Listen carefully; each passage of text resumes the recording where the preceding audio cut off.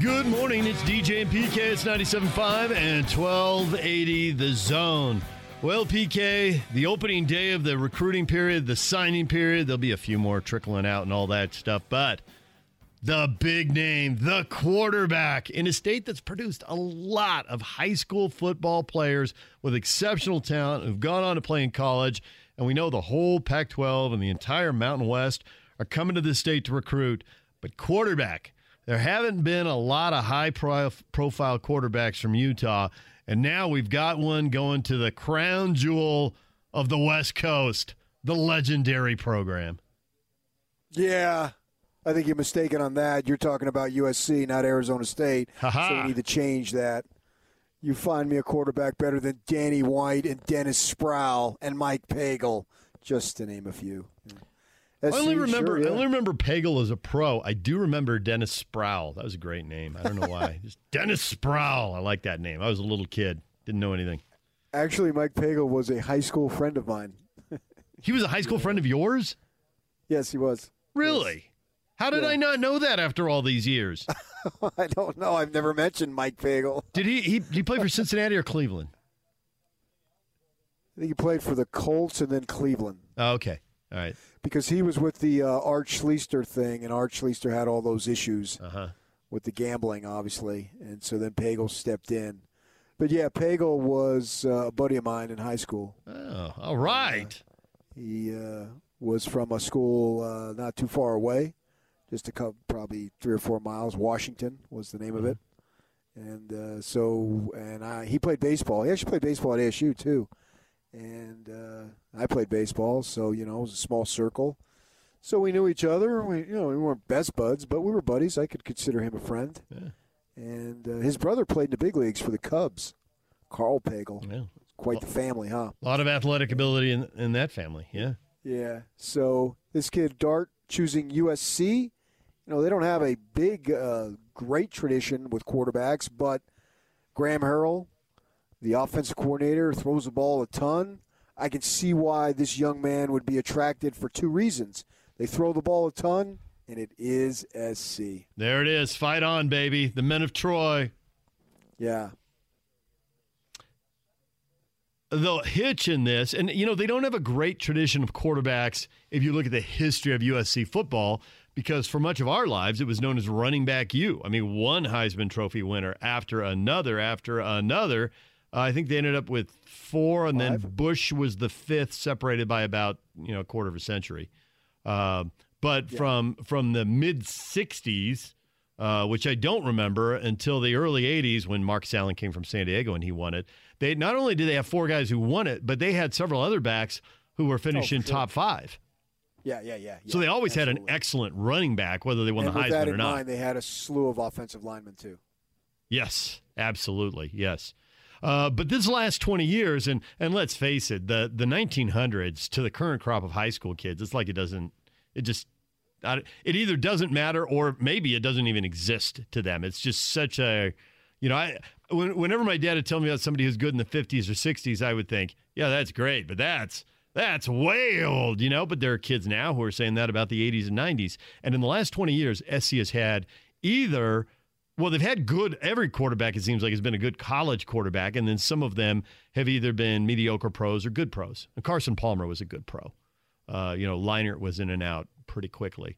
The jury is out on Sam Darnold, and I'm leaving out several quarterbacks. Sanchez. Yeah. If they've had a few. Barkley. They're okay. They made it to the pros, which, something to be said. Even if you wash out in the pros, you still made it to the pros. Right. I mean, John Beck and Max Hall made it to the NFL. So usually you're probably a pretty good college quarterback, which in those cases, the SC kids that we mentioned and the 2 BYU kids that we mentioned were, in fact, good quarterbacks. But, with Helton's decision to go with Graham Harrell, that is obviously flipped the whole offensive philosophy towards throwing the ball. And, oh, my gosh, the receivers that you throw to, there's just an assembly line of guys in the NFL who are really good. That, to me, is what tips the balance. I get that high school, and this is where, you're an adult and, you get to you get down the line a few years and you're going to look at things differently than high school kids. I I know it impacts the kids. Well, they throw the ball a lot. Okay, but even if they don't throw the ball a lot, 25 passes a game, NFL scouts can evaluate you on that, and they will. But I think the big separator in my mind, trying to put myself in their shoes, is that you know what's going to make me look even better? I'm not throwing to nice college receivers. I'm not throwing to okay or even good college receivers. I'm throwing to great college receivers.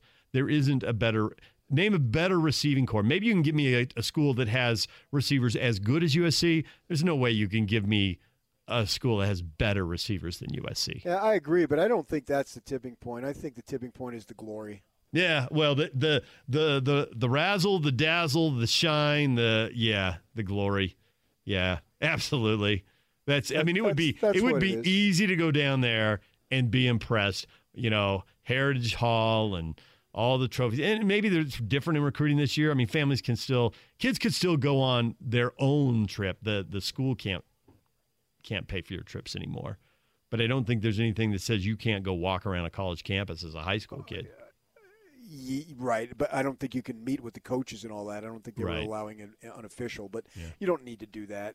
Yeah. I mean, you've seen the sizzle growing up, you know. Yeah. I mean, the Coliseum is what it is. Right. The campus is right next to it. It's downtown. You've seen all the shots, and they're on TV, and you know the stands are packed. They already know and the white horses. It's SC football. I think kids are attracted. Where can I have the most glory? Yeah, and we've seen that. That's why I say I think that this one-time transfer rule is actually probably going to benefit the higher level schools, because go there, and then if I don't get on the field, well, I could transfer to a lesser Power 5, a 2-3 lesser Power 5s, and you know, the rung of hierarchy, or I could go to a G5. I'll have plenty of opportunities to get out on the field. But man, if I can try Alabama, why wouldn't I try it? And then if it doesn't work, well, I'm free to go, and I don't have to worry about it. I can just go wherever I want, and whoever will have me, and there you go. So, you know, I thought about that with the running backs transferring. That, you know, I know, and there is a risk. The fans who are worried about it, there is a risk. If you don't have the depth, and there's a lot of injuries in football and all that. But, boy, from the coaching perspective, you're thinking, I bring in more running backs. I find the one who really stands out. And if these other guys go, that just, you know, Kyle was talking about bringing in a class of just 17 guys. Well, suddenly he's got a couple more scholarships. A chance to bring in a couple more guys if he chooses, or save them for a transfer. I don't know that these schools that are losing people are necessarily all that upset about it. Now, if you lose your star player to USC, you are upset about it. But if you lose someone who's third on your depth chart, okay, that's not the end of the world. Well, yeah. That's why they're going to pass it. I mean, if they didn't want to pass it, they wouldn't pass it. That's another reason why they're going to pass it. So I think this kid is choosing SC because of the glory. And we've seen other places in other sports where kids go because the program is prestigious, the stands are packed. Duke basketball. And it may not work out.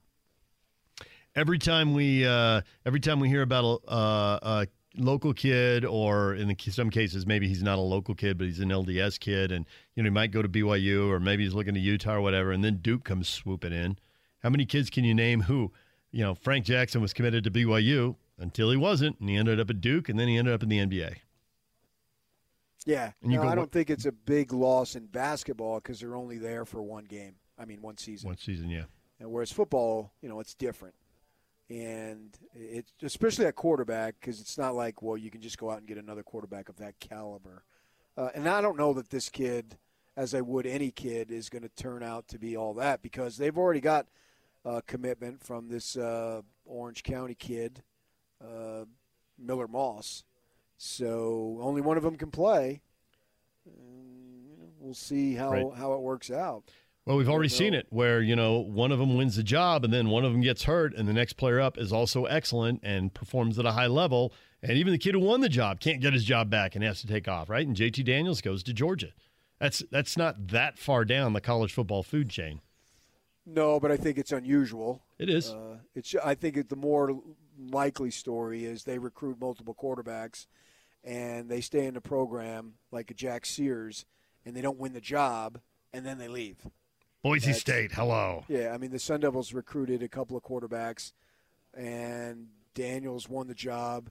The other kid played one game when Daniels was hurt as a freshman, looked decent, and then transfers out and immediately eligible and is now Pittsburgh's starting quarterback.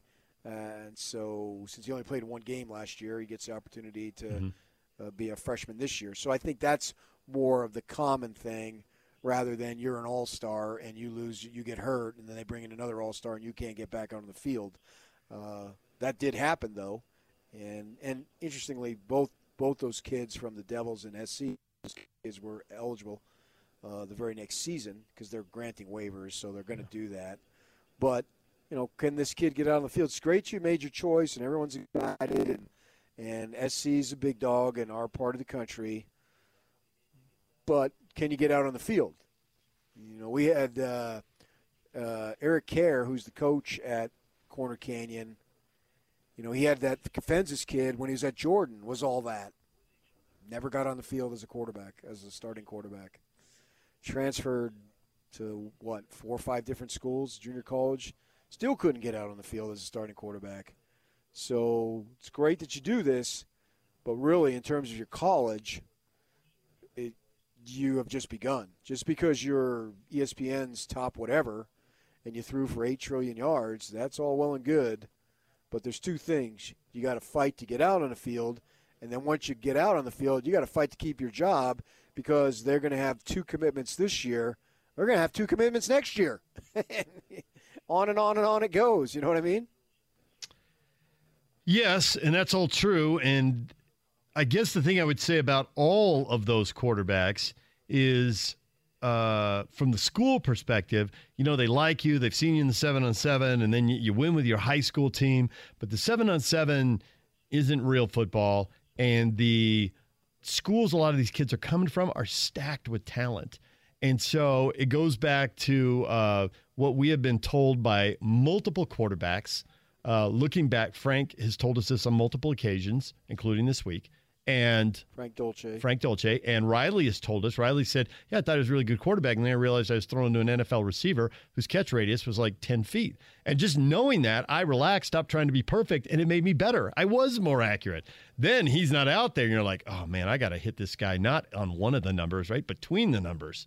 And you're pressing. And, and Frank talks about everyone else around you making your job easier. And, Jake Heaps was an awesome high school quarterback, but his high school was loaded. And Jackson Dart was good at Roy as a junior. He was great as a senior at Corner Canyon, but they're loaded. Oregon's recruiting one of the linemen who's right in front of him. And that Corner Canyon team had a lot of talent. And the thing is, the same's true of Mater Dei. You follow L.A. Mater Dei, they got a lot of high-level athletes down there. Yeah, he's not from Mater Dei. He's from Bishop Alemany. Right, but they have recruited multiple Mater Dei quarterbacks. Not the backup, but the other kid who has committed. I said Orange County. It's not Orange County. It's up in the valley in San Fernando. So, yeah, they do. But, that's where I've spoken to quarterback coaches, Riley Jensen being one of them. And the Dart kid did name Riley by name during his little press conference spiel. He named DJ. Did you think that was you? No. Did you hear that? Pretty sure it wasn't me. You know who that is? Who? DJ. Who? It's the principal. Oh, yeah. Nice. Yeah. So my wife, who teaches at Corner, she talks about DJ, and we have to differentiate which DJ we're talking about. He goes by, everybody calls him DJ. Yeah. What's his name? Principal there. What is Derek Jensen or Daryl? Okay. I think it's Daryl. Okay. Daryl. Yep. Yeah, he's was the principal at my wife's junior high. That's how she got to know him, and then he brought her over to the high school. But he did mention Riley, and I've spoken to quarterback coaches, and they say you've got to go see the kid in person, and you don't go exclusively on tape. You don't go on 7-on-7. You've got to trust your judgments on that. That's a thing that Ludwig is big on. You've got to get there and see the kid. Now, you don't necessarily have to see him in a high school game, but you have to see him for your own eyes because evaluating quarterbacks, because of those very things that you said, can eschew it and just make it look like he's all that when he really isn't. Right. And I just spoke of somebody at Eric Kerr. It's another thing, too, with this system. Eric Kerr is just a brilliant offensive mind at the high school level. He hasn't lost a game in 3 years, and in his 4 years Corner Canyon, he's lost one game. Yeah. He's like 52-1. Yeah. Oh my gosh. And the one game was by 1 point to Skyridge, who has a very good program of their own. It was a state semifinal. It was like, I think 34-33. It was a 1 point game, low 30 something.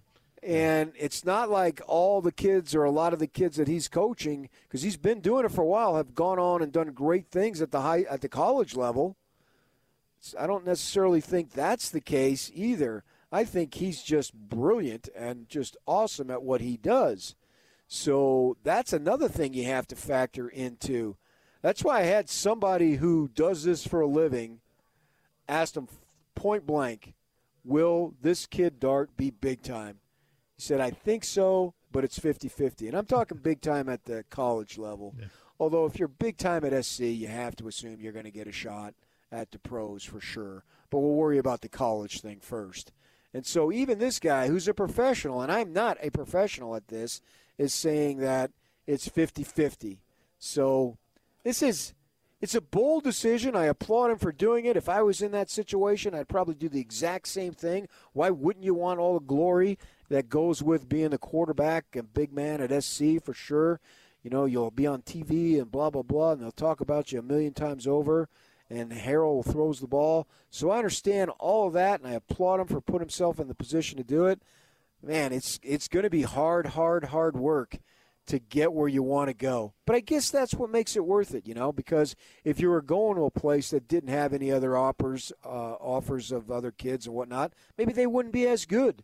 And here you're going into a competitive situation, and then obviously once all the quarterbacks are there, and Slovis is coming back next year, so I assume he is anyway. He can't go to the NFL yet, and I don't think he's going to transfer. So unless he gets injured or whatnot, you know, he's going to be the guy next season, and then you battle it out for number 2.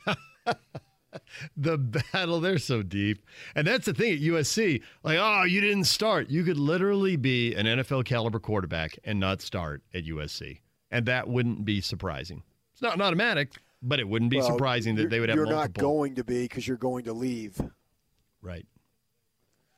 Because you got to play. So, you know, and the other thing to throw into this, the other hitch, the other risk with him going there is, you mentioned, you know, okay, he got really good coaching this year at Corner Canyon, right? Well, and you got good coaching at Roy too. They have, you know, they have good programs because they have good coaches.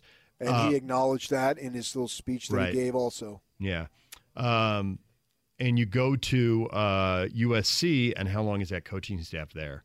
You know, if next year falls apart for one reason or another, I mean, the number of stories we've read about how many boosters don't want Clay Helton there. You know, it's just there's an army of people lining up ready to run him out of town. And at the same time, if it all comes together and it clicks and they do really well, well, then Harrell's a hot name in coaching, and somebody's going to want to take a chance on him. I mean, you can't be a hot offensive coordinator for very long because you're going to get a head coaching job, especially with USC as a platform. Well, I would believe that, and I can't guarantee this, but I would believe when he gets to SC that this coaching staff will be intact.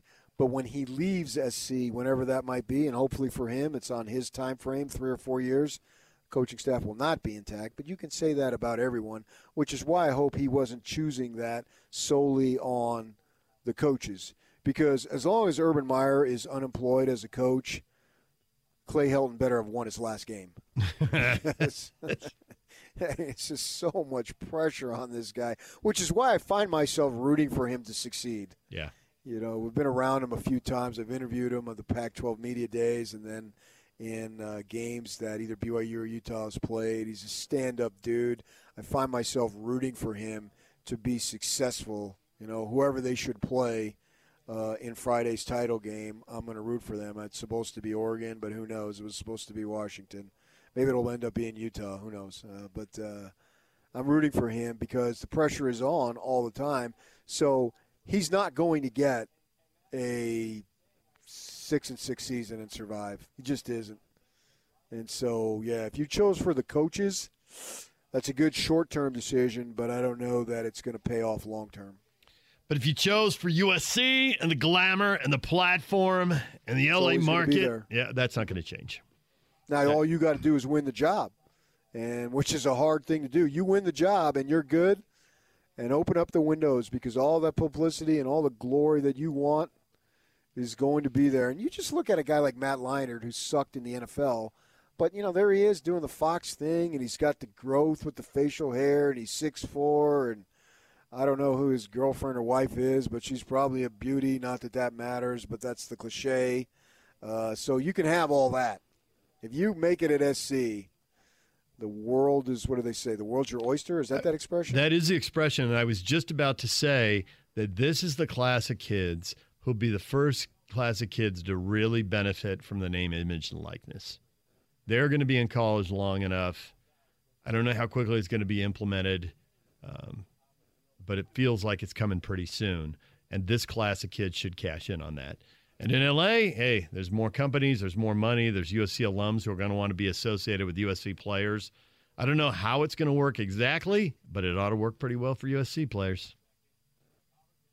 Yeah. Whatever that is. Yeah. That's I don't know what the kid's financial situation is, but sure. It'll be better after playing at USC. You have an opportunity to make money on that. As long as he plays, though. You got to play. Yeah. You got to win the job. I can't emphasize that enough. This means nothing in terms of winning the job. Got to get out on the field. And the coaches don't care who wins the job. They just want a high-level quarterback. Yeah, we saw that. I mean, they had no problem going to Slovis and saying, sucks for you, JT. Next. And we're seeing it here at Utah, right?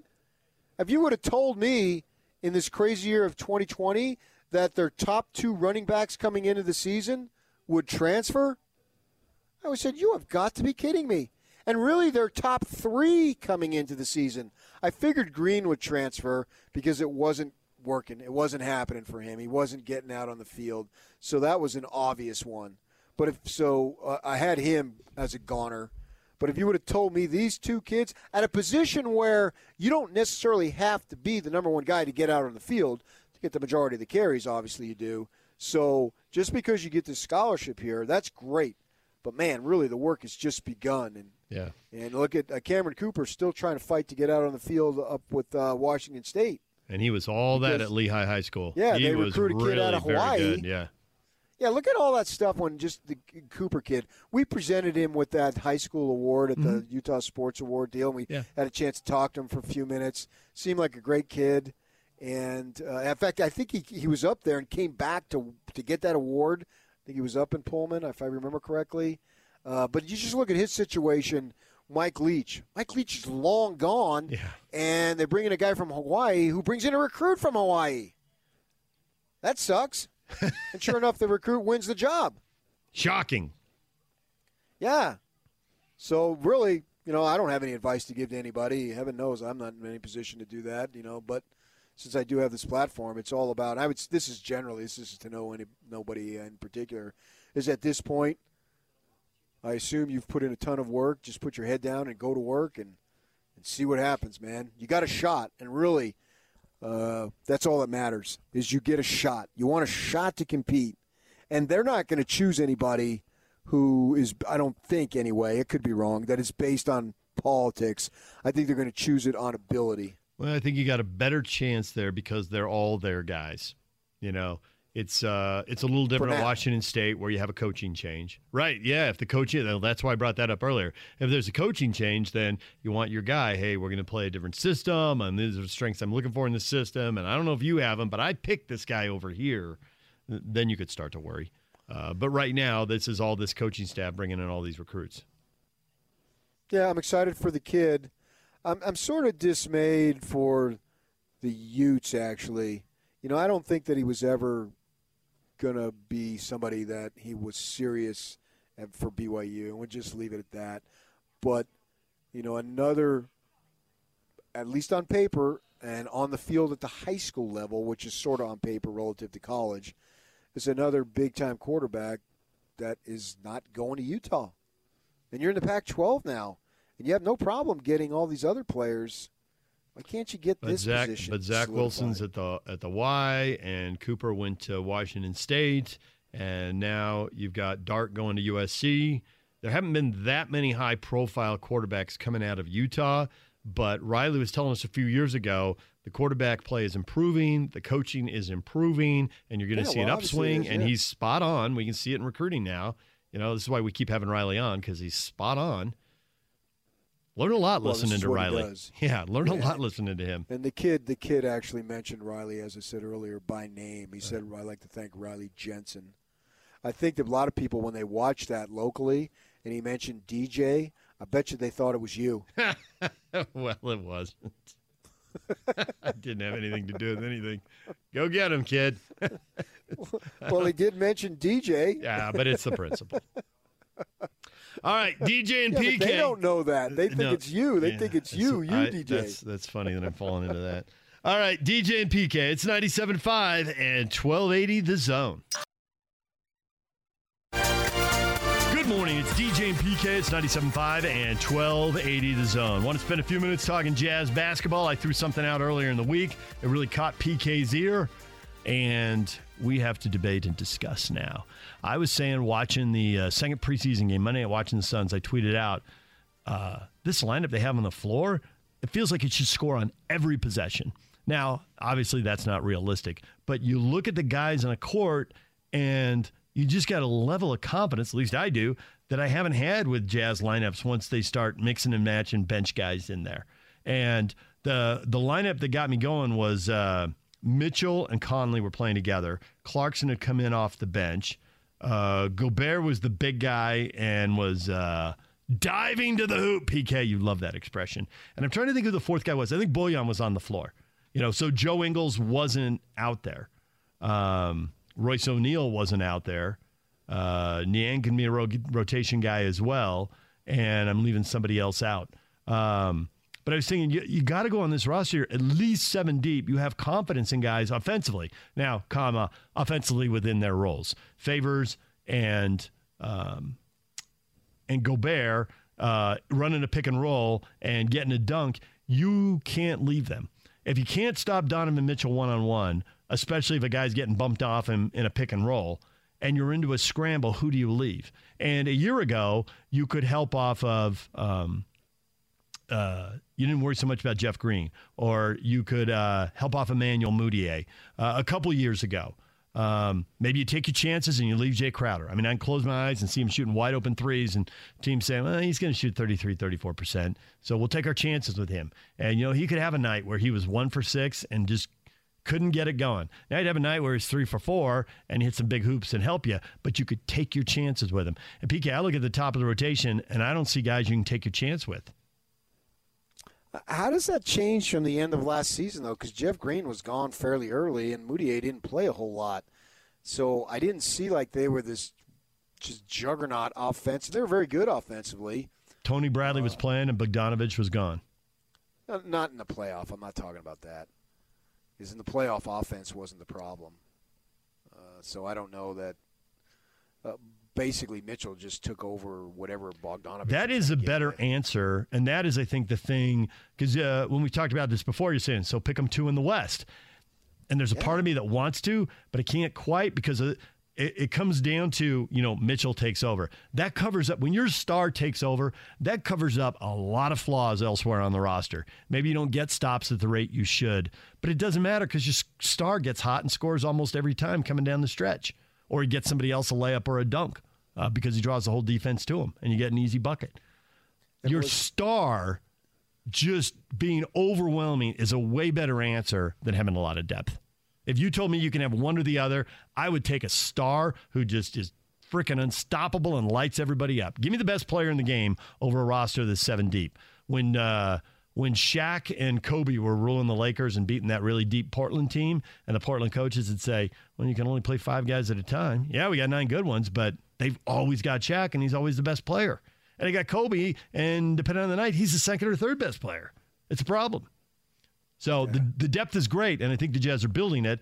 But if you told me you can have depth or you can have Donovan Mitchell take another step forward, I'd say have Donovan take another step forward. See, in my mind, I don't know that they're improved offensively.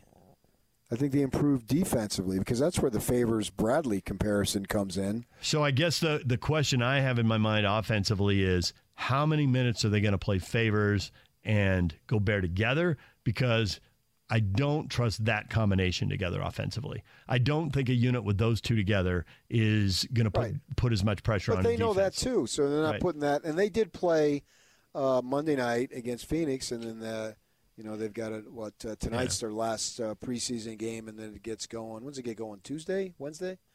I think some teams play the 22nd, but the Jazz play the 23rd. But I think they always have that opening night kind of, national TV doubleheader. I can look it up. We'll probably see those two a little bit, but they know full well, hey, we're not going to be an offensive juggernaut here, and they'll adjust accordingly with other guys. I think that they have an opportunity to be better than they were offensively. They have an opportunity to finish second in the West. It's just that, in my mind, I'm not as sold on it as you. Well, man, they've got 5 great offensive players, because I don't think they do. And occasionally they could, or 7, I think you said. They've got guys who have the capability to do all these things, that's for sure. But that's why they play the games, as the cliche goes, to see if they can actually do it. Because if I look at guys who I can count on offensively, and that means putting the ball in the basket, basically. That's what you get points for. All the other stuff is good. 9 times. Right. All the other stuff is good. But put the ball in the basket. Mitchell, Clarkson, Bogdanovich. Generally speaking, those guys are high-level offensive guys. The other guys they have capabilities, and that's what's great. That's what's great about this team. That's what's great about a few years back when they were pushing that the team is the thing. Well, they didn't have the emergence of the superstar. I believe they've got the emergence of the superstar now in Mitchell, right? And the good thing about it is you've got his emergence. He's grown up. He's going into his 4th year. Even though he's only 24, he's a tried and tested veteran. That's the world in which we live in now, that everything is expedited. And his greatness right now is upon us. He can still get a little bit better for sure, but his greatness is right here. It's now. And we get to see it over the next 5 years, and that's super exciting as for all of us who follow Jazz basketball. The great thing about it is the other guys are better collectively than they were back 2-3 years when they were pushing the team is the thing. The superstar, I don't think they had the superstar then. They got one now. And then the rest of the characters is better, collectively speaking, than it was 2-3 years ago. So to the list of guys that I trust on offense and the list of guys who, even though they're going to have stat lines that aren't that great, I think when you're game planning for them, when you are afraid to leave Conley and Ingles. Conley, even though we know all about the slow start, and I thought he played much better after he came back from that injury. I got 0 complaints about it after that. For the whole season, not cherry-picking the best numbers, which is a dangerous thing to do when you see people working with numbers. They'll cherry-pick them. For the whole season, he shot 37.5% from the three-point line. And Ingles shot 39.9, basically 40. So you can't leave those two guys. I'm with you on the 3 you said, and I think as long as they're not playing together, either Favors or Gobert going to the hoop, they're going to get a dunk. You don't dare leave them. Now, if you stay with them, somebody else should be open. And it's, pick your poison is the cliche. I just don't see where they're going to have guys out there that I don't trust. If you shoot 37% from the three-point line in the NBA, that's a good three-point percentage. 40%, that's a gold standard. You get to 40%, there's probably 40 guys in the whole league who can do that. You only have 1 or 2 guys on a team who can do that mostly. The Jazz, the guys we're not talking about here who have a chance to get minutes, certainly Royce O'Neal, you expect him to get minutes, and Niang as well. And I think you have to plan for the deeper rotation this year because you're not going to have very many stretches where you get 3 days off. The Jazz have one after 1 game. You could really use that after 20 games when guys start to get worn down and have nagging injuries and all that kind of stuff. And so if they lose guys, whether it's a positive COVID test or somebody's going to get hurt and have some injury that knocks them out for a week or 2, they should have guys and there should be quality and they can still shoot it. They're not going to be running a bunch of non-shooters out there. Yeah, but I don't think any team is. Really? Yeah, the way the league is now, they're running a bunch of non-shooters out on the floor in NBA hoop now. No, that's where you see these guys, this Robinson kid from Miami, these guys you never even heard of, that they're playing D2 is because they can shoot. And that's become, particularly from the outside, obviously, behind the line, that's become such a big, big deal. What team is running multiple guys out there that can't shoot? You know what they're called? They're called losers. So I don't really think it's that different. That's why I don't think it gives them such a big advantage.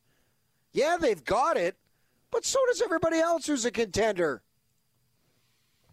Well, the Jazz were one of the better three-point shooting teams in the league last year, and I can look up the stats for you, but I think they're going to be even better this year.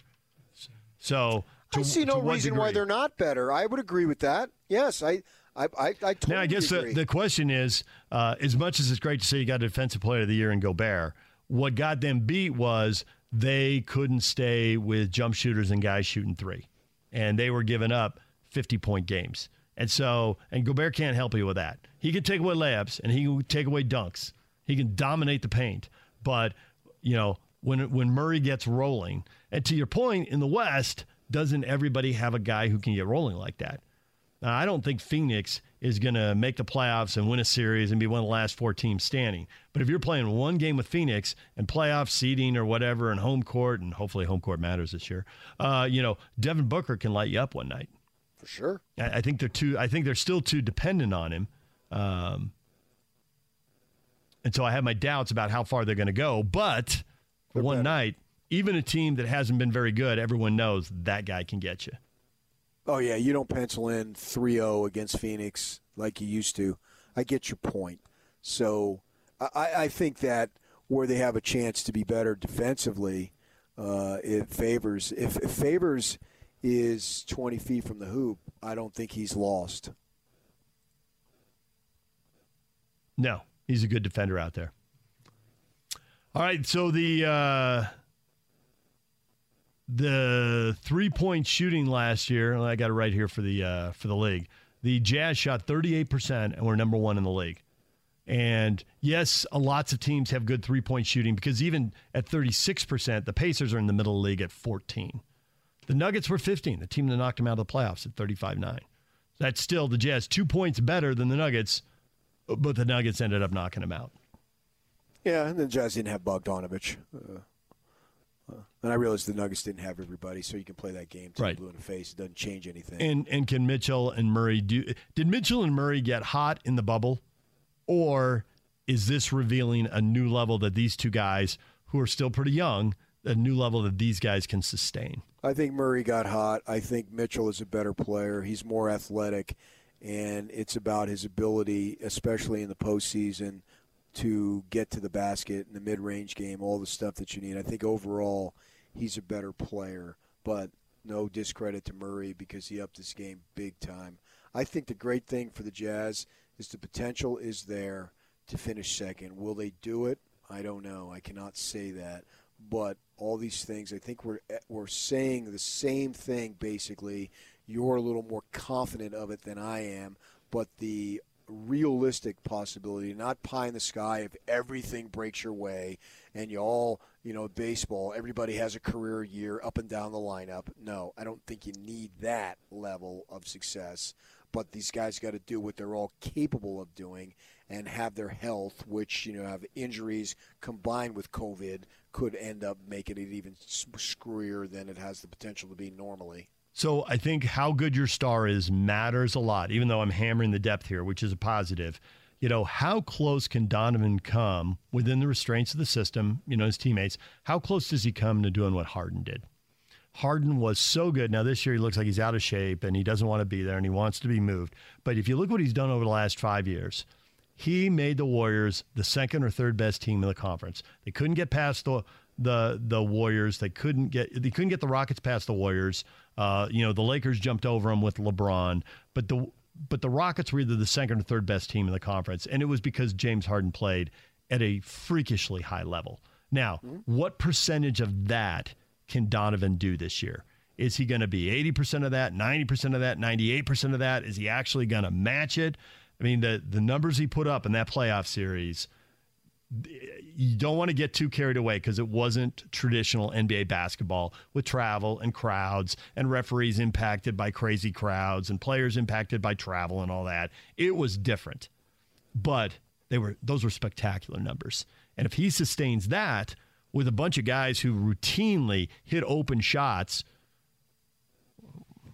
two's in play, But then how much better are the Clippers? They get rid of the dissension, and Kawhi's all in and pissed about last year instead of being the champ and feeling pretty good. Can't guarantee anything. All right, DJ and PK, we're out of time. We're going to take a break. Yak is looking at me like, you have pushed the limit and the line after the line and the line after that too. DJ and PK, it's 97.5 at 1280 The Zone. Time to welcome in Andrew Reinhardt from Wasatch Medical Clinic. Andrew, the research. You keep looking at research that's piling up. Yes, we do. If guys are struggling with erectile dysfunction, there is, we say clinically proven because there's so many clinical studies now that show we can reverse ED with acoustic wave therapy. It's clinically proven to open up and regrow blood vessels gently with just a few short 10-minute treatments. So there's hope, guys. We can reverse the ED, and you don't have to take the pill any longer. So there are results that you get from research, and then there's what you hear from your patients. What are you hearing from them? Yeah, we do. We get feedback from patients every day. We had a 77-year-old guy in here the other day who was taking the pill for his ED for 10 years. He was able to eliminate it completely just a week into his treatment. So he was happy. And also, I should say, his wife, very happy. Let's not forget that ED affects two people. So if they want to get a hold of you, what do they do? Go to wasatchmedicalclinic.com, or if you want to put a stop to the erectile dysfunction, take the step of calling us now. We'll do the initial screening with our doctor, which includes a blood flow ultrasound at no charge. We'll also throw in a little gift. You're going to love this. It produces instant results in the bedroom. This is all free to those that call now. All right, call Wasatch Medical right now at 801-901-8000. 801-901-8000. The number again, 801-901-8000. Andrew, thanks a lot. Thank you, guys.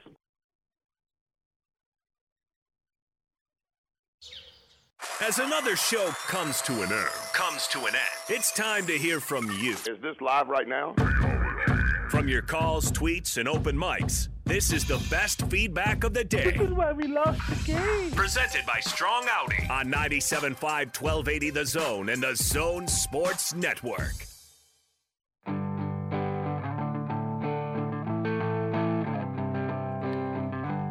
All right, it's time for your feedback, what you have to say about today's show. We've been talking about NCAA allowing transfers to be immediately eligible, and Jason says that's how it should always be.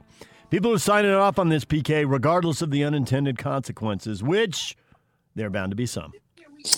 Yeah, there are definitely bound to be some. There's no question about that. I just don't know if it's going to change. I think college football has an issue in terms of the same few teams competing for the ultimate prize.